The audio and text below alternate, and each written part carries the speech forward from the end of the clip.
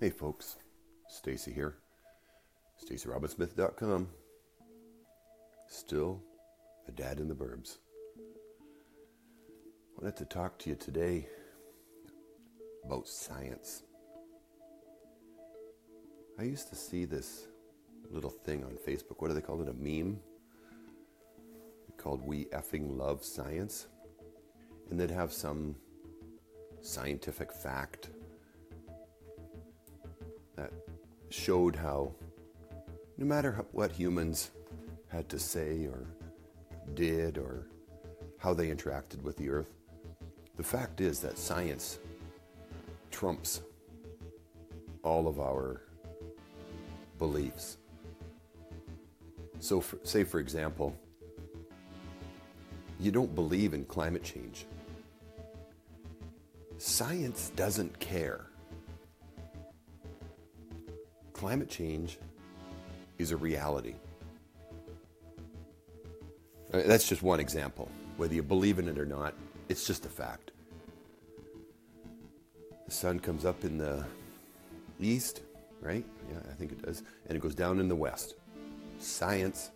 If you believe it comes up in the west and whatever, well, that's your right to believe it. But the fact is that science, it's based on facts. It doesn't matter what you believe. But anyway, my real issue is that there was this, lots of talk about how we love science and all this kind of stuff. But getting back to the climate change part of it, people, the unruly masses, you and me, you can often hear people saying, well, why doesn't the government do something about climate change? And governments often run on a platform of what they're going to do about climate change and how they're going to approach the issue, whether they're going to help people better insulate their homes or give you a rebate on getting a more efficient hot water tank or buy an electric car. That sort of thing. But my take on it is that we may or may not love science, or effing love science as the meme says, but do we actually individually respect it? What I'm saying is that we're waiting for this grand gesture by quote unquote the government, but our daily choices fly in the face of our love for science, our stated love for science. You know what? If you wanted to do something about climate change, you can make the change. What's all that stuff there? Be the change you want to be. Don't drive a pickup truck or an SUV. What are you doing? The biggest selling vehicles in Canada, I'm not sure about North America, but Canada, are the three big brands, Ford, GMC, and Dodge. They're pickup trucks. Those are their biggest selling vehicles. And yeah, they're more fuel efficient. They're less of a gas guzzler. True. But you know what's even less of a gas guzzler? An electric vehicle. A Nissan Leaf. Or a Honda Civic.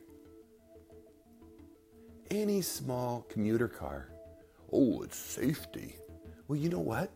If people weren't running around in SUVs, you wouldn't need to be driving a tank in order to protect yourself. Make those choices. When you go out for a coffee, take your own stupid cup. How many thousands or millions of cups are thrown away a day? And these cups, they're going into the no man's land. They can't be composted. The ones from the Mermaid chain, not mentioning specifically Starbucks, they've got a wax coating inside of them that can't be composted for some reason. Maybe science is going to prove me wrong on that one. And they can't be recycled. So, take your own cup. I bought one of those $2 sort of semi-disposable cups from Starbucks. And they said they're good for 30 uses. I've had mine for a year. I wash it out after every use. I use it all the time. It's easy, simple, individual choices.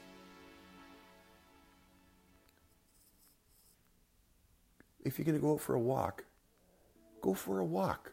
Don't drive to go for a walk. Little things. This is how you can actually show that you do effing love science. Individual, small individual choices that we make. That's how you can show respect for the climate and the scientific facts of climate change. Anyway, that's it for today. Stacy from StacyRobinsmith.com.